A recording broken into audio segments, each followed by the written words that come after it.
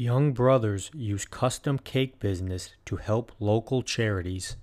13-year-old Shane and his brother Nigel, 12 years old, started Two Bros in the Kitchen bakery after winning a local baking competition 3 years in a row. Every time they sell a cake or cupcake, they donate a portion of their proceeds to charity. We like giving back to the community because the community has given a lot to us, says Shane. We give to foundations which try to rebuild a hospital in Zimbabwe. Shane and Nigel have also donated hundreds of meals to the homeless, toys for children, and funds for medical care. According to the brothers, Two Bros in the Kitchen doesn't just want a world filled with happy taste buds, but with happy hearts as well. Story found via Kindness Crusader Kids.